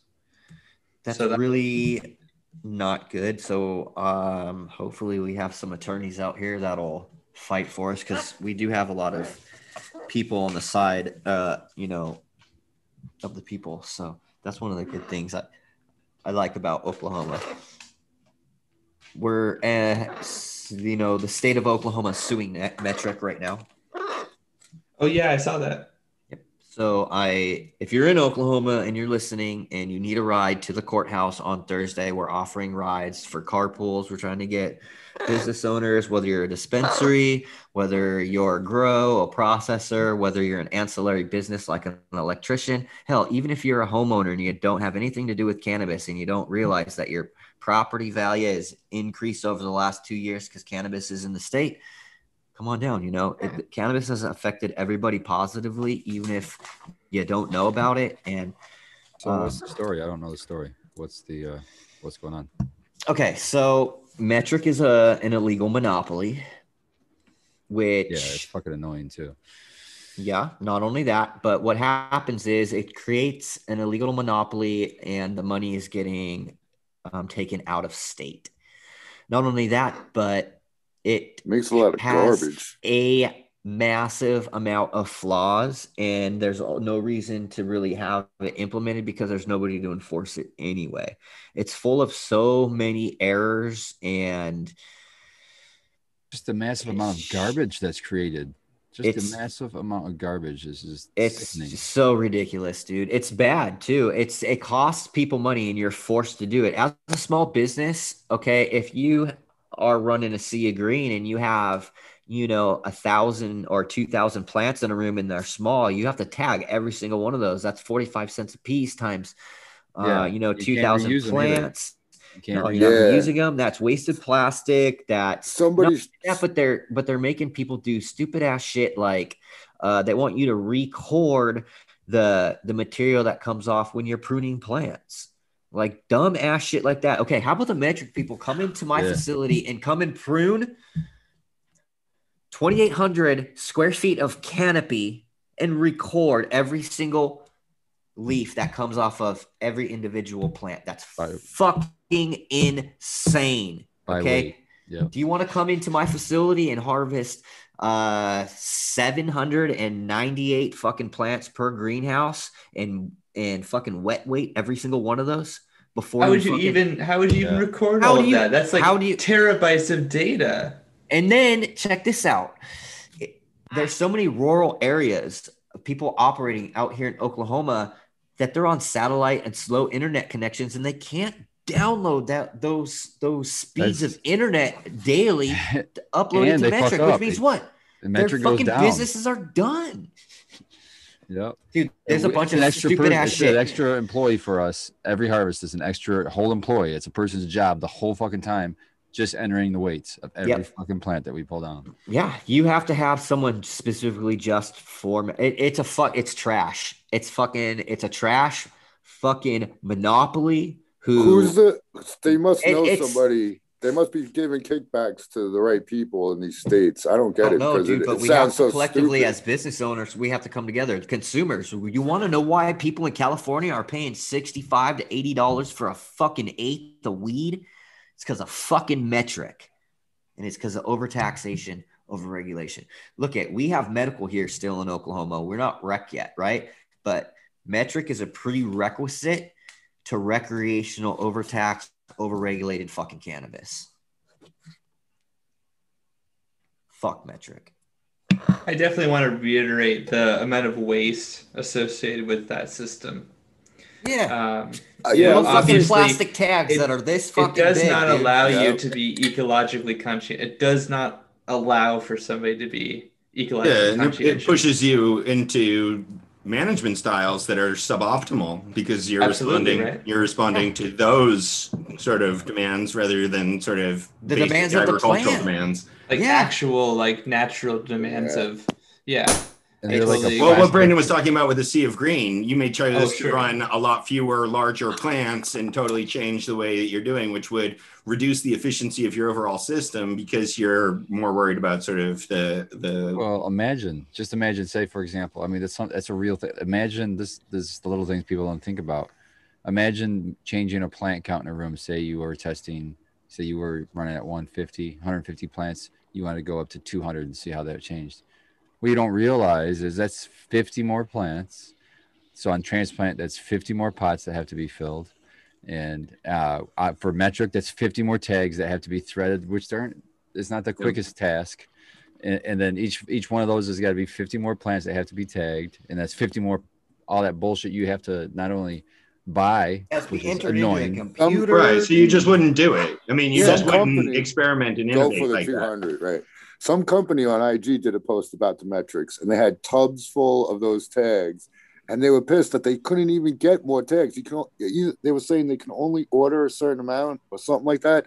Then they were waiting for them to come, so they would have their hands tied. No, okay, this is what they do. Metric will only allow you to order a certain amount at the time, which means you have to pay for shipping multiple times over and over. And over. Yeah, that's wow. I'm telling you, the whole fucking thing is a fucking scam, dude. Story. Well, yeah, and like and I'm sure you can speak to this too, Dr. MJ. Like labor is such a for all businesses, sure, labor is really important. Yeah. But like in agriculture historically, like, I'll never forget the magazine I was reading a few years ago where they were changing the laws or proposing the changes of the laws for overtime pay in California for agricultural work. And people were livid. They were like, I can't believe that we'd be paying overtime. We just can't even do that. Yeah. It's just like, this is just so, that's just so. And you could look at it almost like that. For the one sort of economic positive out of these regulations, it does make more jobs for people because it's going to require 10 people to do the transplanting instead of one person to do the transplanting. It sounds like, you know what I mean? But you pass those costs on to the consumer, and I think that it's really the consumers of legal recreational cannabis that are getting hosed through all of this. And I don't think that the powers that be are really care about that. It seems to be just a new source of revenue that they can tap to fund other projects. I feel like there could be a way more efficient way of doing it. Yeah. But that's also, the pro-cannabis lobby is also responsible for that, because one of the ways that they promote cannabis legalization is talking to legislators about how much tax revenue they can generate. Mm-hmm. I mean, that's like been that's been the winning argument that's brought. I'll admit it's the winning argument in San Diego, right? Yeah. I mean, you run that? Oh no, I'd just say that's just like, I mean, it's a very sort of secular and kind of unbiased thing. Like at the very least, sir, you can at least make your city much more profitable. You can at least make your companies, most people are going to agree with that to some degree, even if they might be kind of on the fence. But that's the winning argument. There's a bunch of other arguments that had to be won first in terms of like the danger to society and all of that kind of stuff that had to be won first, but none of those actually flipped the scales. The one that actually got, governments to flip their policies on this was the economic argument. And, there's better ways to do it, though. And they still can make money without sort of like coming up with these ridiculous schemes. Can you run for office there in Oklahoma? Or you? No, I'm a felon. Some reason. I'm a felon. I can't run. I can't. Well, you find a good friend that could. And be his, that's right. That's it. Yeah. But hey, I have to get out of here. It's time for dinner. So I appreciate all you guys. Thanks for having me as always. And for all the listeners, you can find me at my little icon right there on Instagram. I'll talk to you guys all soon. Grow with love, Brandon. Thanks for joining us. Peace out, Brandon. I'm also going to run, you guys. I got to get going for dinner myself. Good seeing all you guys. Good job, Brandon. And nice seeing you again, Dr. MJ, and everyone on the panel. You guys have a good show. Grow with love, Noah. Thanks for coming. Great. Oh, thanks for having me. Have a good night, man. Yeah, I gotta go too. I'm gonna piggyback off those guys. I'm gonna get out of here. We're being abandoned. Pretty soon it's gonna be like me, Tao, and Matt. Actually, pretty soon it's gonna be me, Tao, and Matt. That way you guys get a word in. We've been talking in your ear. And then there were three. Spartan, get out of here. Give us your sign off here. I don't know. It's just I don't even have a sign off. I'm so fucking high right now. I just haven't smoked Spartan glue in so long. I think that reset my receptors and it's fucking me up today. It seems like it went so far, like cycled number on you. Yeah. Cheers, guys. It's fucking awesome hanging out. I love these shows, man. I love it when we just don't have a plan. It's just like hanging out with your bros, man. Love it. Cheers, guys. Very much so. Peace out, Spartan. All right, so then there were three. Does chat have any questions? In our last, we got about like 10 minutes. It's not final sign-offs aren't going to take very long because they've already basically happened.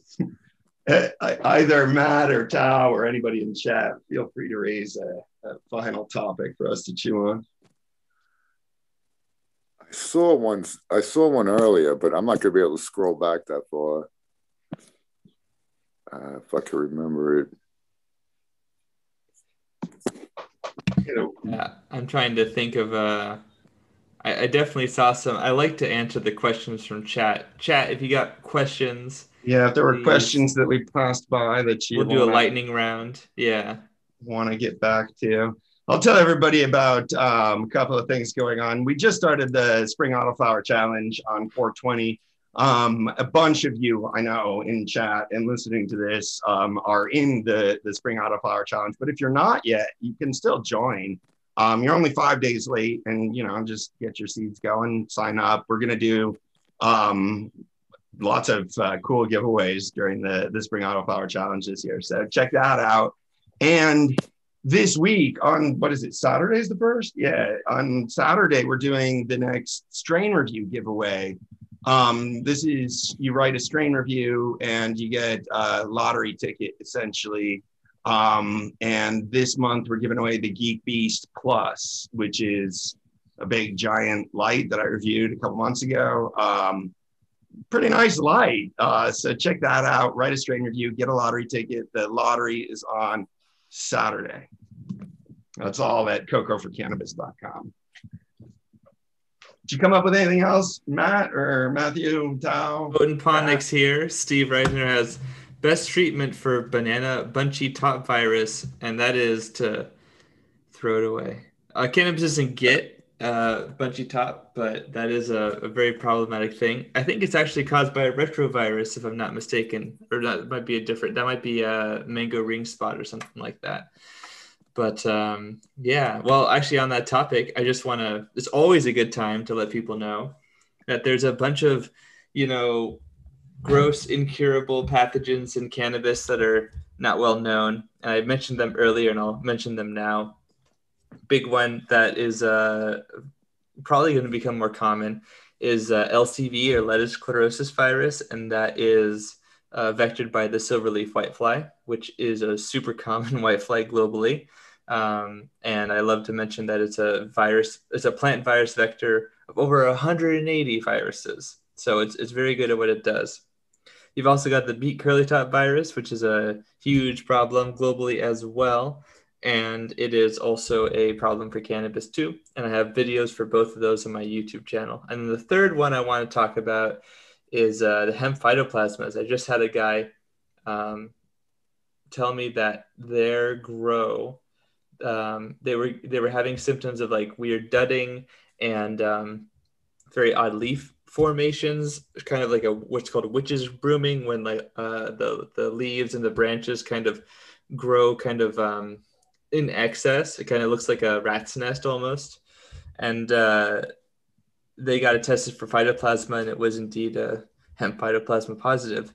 So you guys got to watch out.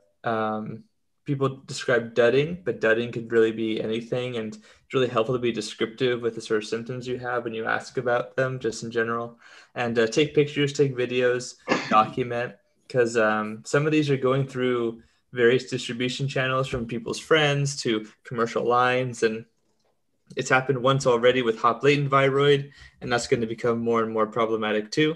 And it's not going to be the last time that nurseries and other groups are going to be spreading things out. So you have to be very vigilant with your quarantine and with your documentation and crop scouting. So, there's your IPM review for your this IPM week. Update with Matthew. Yeah, that's right. There we go. Let me address this question about bottom feeding in cocoa. But I don't think bottom feeding when you're fertigating in any media is a good idea, based on the basic sort of hydrodynamic flow through a media. When you put salty water, which when you're fertigating, your water's a little bit salty. That's the nutrients are different salts. And you put it to the bottom of dry media, it will wick up the media. The salty water gets moved to the top. And then water gets evaporated and water gets removed by the plant, which leaves the salts behind. And it creates a toxic root condition, toxic soil condition in the top region of that plant. There's no way to flush those salts out. So if you are in bottom feeding, really feeding, fertigating from the bottom in cocoa, the best strategy for that is to periodically top feed, and top feed with a really low EC And what your goal there is essentially is flushing back down those salts that have wicked up. You know, the solidifying of sort of soil like that actually has rendered cropland like infertile all around the world. So it's really sort of an issue in terms of adding water, getting the water salty, and then having it wick up, and it brings all the salts to the surface. So that's the issue. If you're in cocoa that's like amended cocoa and you're not fertigating, you're just providing fresh water, then that's fine to bottom feed. It's really an issue that's created by the nutrients.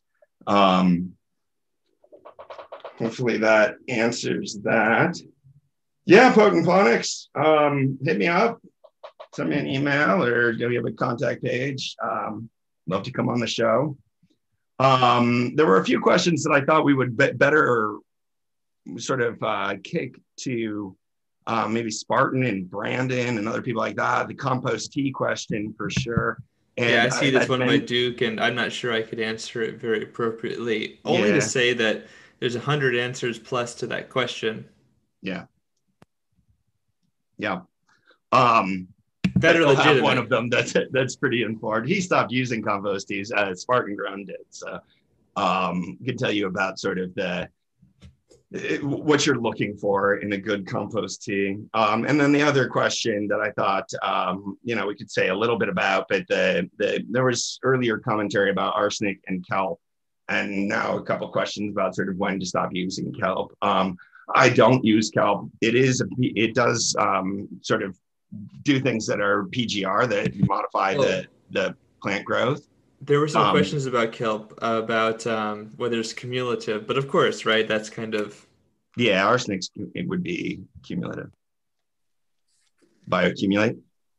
Yeah, that was just I just wanted to like speak to that particular question. Yeah, the original question reminded me of elderberry wine, thinking about arsenic and kelp. But yeah, we'll try to get deeper into that maybe next week. We'll carry that over. There are issues with heavy metal contamination in kelp for sure. So that is the thing. I got a question, Doc. So if you're in the cocoa, you're doing like water, feed water or whatever, would it be all right? Feed. I was going to say, so that's the program, right? Because I was going to say you could bottom feed with the just water part, but you got to. That's what makes the magic, right? If it's consistent. What makes the magic really in the system? Yeah, the way I teach it is to keep everything really consistent at the right ratios. You know, when the electrical conductivity swings, the plant has to adjust to that. The plant is sort of trying to keep in balance with the electrical conductivity in the water. And if you can keep it really consistent, then the plant doesn't have to adjust to that. So growing on a system where you do feed, water, feed, or whatever, you're swinging the electrical conductivity dramatically. Every time you go from a nutrient solution to plain water, and then from plain water back to a nutrient solution, and the plant's got to adjust to that. And you better believe that's going to slow the plant down. Now, if you're feeding at too high of a level, the intermittent, plain water is what's going to save your butt, but it's better to just feed at the consistent level that the plant wants. Right. Now, you're also of the opinion, maybe more stronger than opinion, but when people try to sort of like change their nutrient schedule like dramatically, whatever that looks like, from like veg to flower, do you feel like on the scale of like 0 to 10, how important do you think that is for like the end result product? To give them different nutrients during veg and flower, is it pretty important? It's pretty important, but would you say that I think a lot of people maybe, I don't think I'm articulating the question very well, but like I feel like people maybe very over dramatically do it. And so like I guess what do you change? I think that might be more of the question.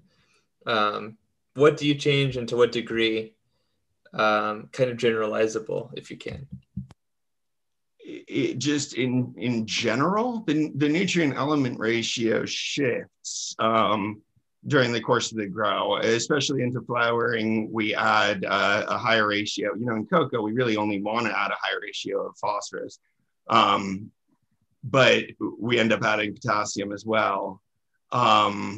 Nitrogen needs stay fairly consistent. There's sort of a overhype about the fact that nitrogen needs go down during flowering. It's really just I think I was hitting on kind of that stereotype. Yeah. Yeah, it's really just that the plant can use more P and K. It doesn't need more or less nitrogen. So for that reason, the element ratio shifts. Now, one thing about the way that I try to grow is we're growing fast, and we're really keeping the plant humming in this like high production mode. And one of our really good growers, Smart Poker, who's in chat, I think he was a while ago, recently sent me a picture of like some leaf curl, and he's saying, these plants are growing like fire, and I'm getting this little issue. I'm like, yeah, you're probably dealing with a slight little nutrient element ratio issue, just because you're really pushing it. The plants are really sort of using everything you're giving them. And that's going to expose some sort of minor issues around the edges sometimes, because we're trying to keep, in the law of the minimum, we got all the reeds sort of up as high as they'll go. And, it's spilling out one side or the other. We're trying to kind of keep that tub as full as we can, if you're familiar with that metaphor. So, it is important. I like if you really want to push it, you can ease off. You can back off and sort of run a lower EC and all that and have good success with this. But if you're really trying to sort of maximize speed and production, and you get plants that are growing 2, 3, 4 inches a day, you'll expose some slight issues if you're not kind of making those adjustments during the term. So people ask me, like a question came up earlier today about what's a good compromise veg blend. Or can I do one blend that sort of will work with different plants in different stages of veg? And you can. It's just a bit of a compromise. It's not going to be sort of as tuned to each stage of growth as you otherwise could be. But I otherwise agree with you, Matt. I think that it's a little overdone. Yeah, and I think that it kind of comes. I think that I guess I'm trying to also express that I feel, and confirming if this is even true, that like, at least it's been in my experience, like you don't have, like, I don't know, I know people who don't really change things very much, and perhaps because they're already using things at an excessive level and you don't really notice, or because it just is strain dependent or whatever. But or they're just not pushing production to the same level. Yes, and I think maybe you've just hit the nail on the head there. I think like you can still, I guess, like, you don't need it to be premium, at least in my opinion. You can grow some great fire. Right. Think about having like a sports car, right? And if you're putting around in your sports car, running errands, going back and forth to the store and theater or whatever, you're never going to really sort of realize how the fifth cylinder is misfiring, right? But if you get it out on the highway or you take it to the track and you're trying to do time trials or something, then you're going to realize, oh, okay, the timing is off a little bit here. This isn't hitting right or something else. All those sort of flaws that you're never going to expose until you really start to push the system towards its limit. I like that metaphor. Yeah, that was perfect. You also have to give a sports car premium gasoline, for example. Yeah, and you got to know how to drive. It's not like, getting behind the bumper car or something and you just kind of can run into things. And there's different sort of approaches like that. It is something when you're growing like that, if you're taking your sports car around the track, you're paying attention to every little detail, which is why Small Poker sort of sent in that picture. He's like, what's this issue that's coming up? And you do sort of hit some of those things, but it's really because you're pushing it. Anyways, this was a fun chat, guys, and it is right now 5:59. So let's go ahead and do our final sign-offs here, and you guys can bring up any final comments or chat questions that you wanted to when you're signing off. Tao, thanks for gracing us with your presence, and no worries. I apologize I was late. I'm the American One on YouTube and the American One _ Keens on the IG. I want to mention a YouTuber and cannabis cultivator that is down and out right now. Stony Baker MD is He's a cultivator, and he's having an issue. From what I understand, he's just like he's in a coma and he's not waking up. So that's about all the details I have. So I want everyone to send positive vibes to him, and hopefully he'll get back to 100% ASAP. And other than that, I hope everyone has a great week. Yeah, we'll keep him in our thoughts. Absolutely, Todd. Thanks for bringing that up. All right, and then Matthew Gates, our IPM expert. I enjoyed the chat. As always, we had great questions, and I got to talk about biosecurity, which I love to do. And if you're curious to learn more, I offer training. I consult with people who need help at the commercial level, but I love to help people out at a private level as well, because I think ultimately the more people who know IPM and good practice, the better we'll all be kind of collectively. So it's very important. I'm very passionate about that. I have videos on my YouTube channel, Zenthanol, the same one I was talking in chat with.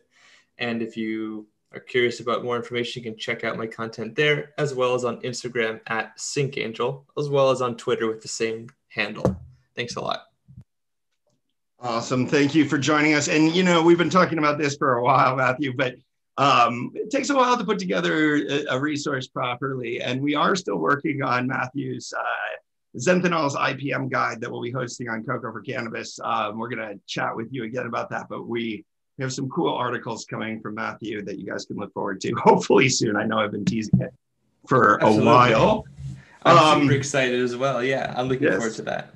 I am Dr. MJ Coco from Coco for Cannabis, stepping in for Jack Greenstock, who is himself stepping in for Shane of the Cheap Home Grow podcast, bringing you another episode here of Growing with My Fellow Growers. Thank you all to the chat. You guys kept this episode really interesting.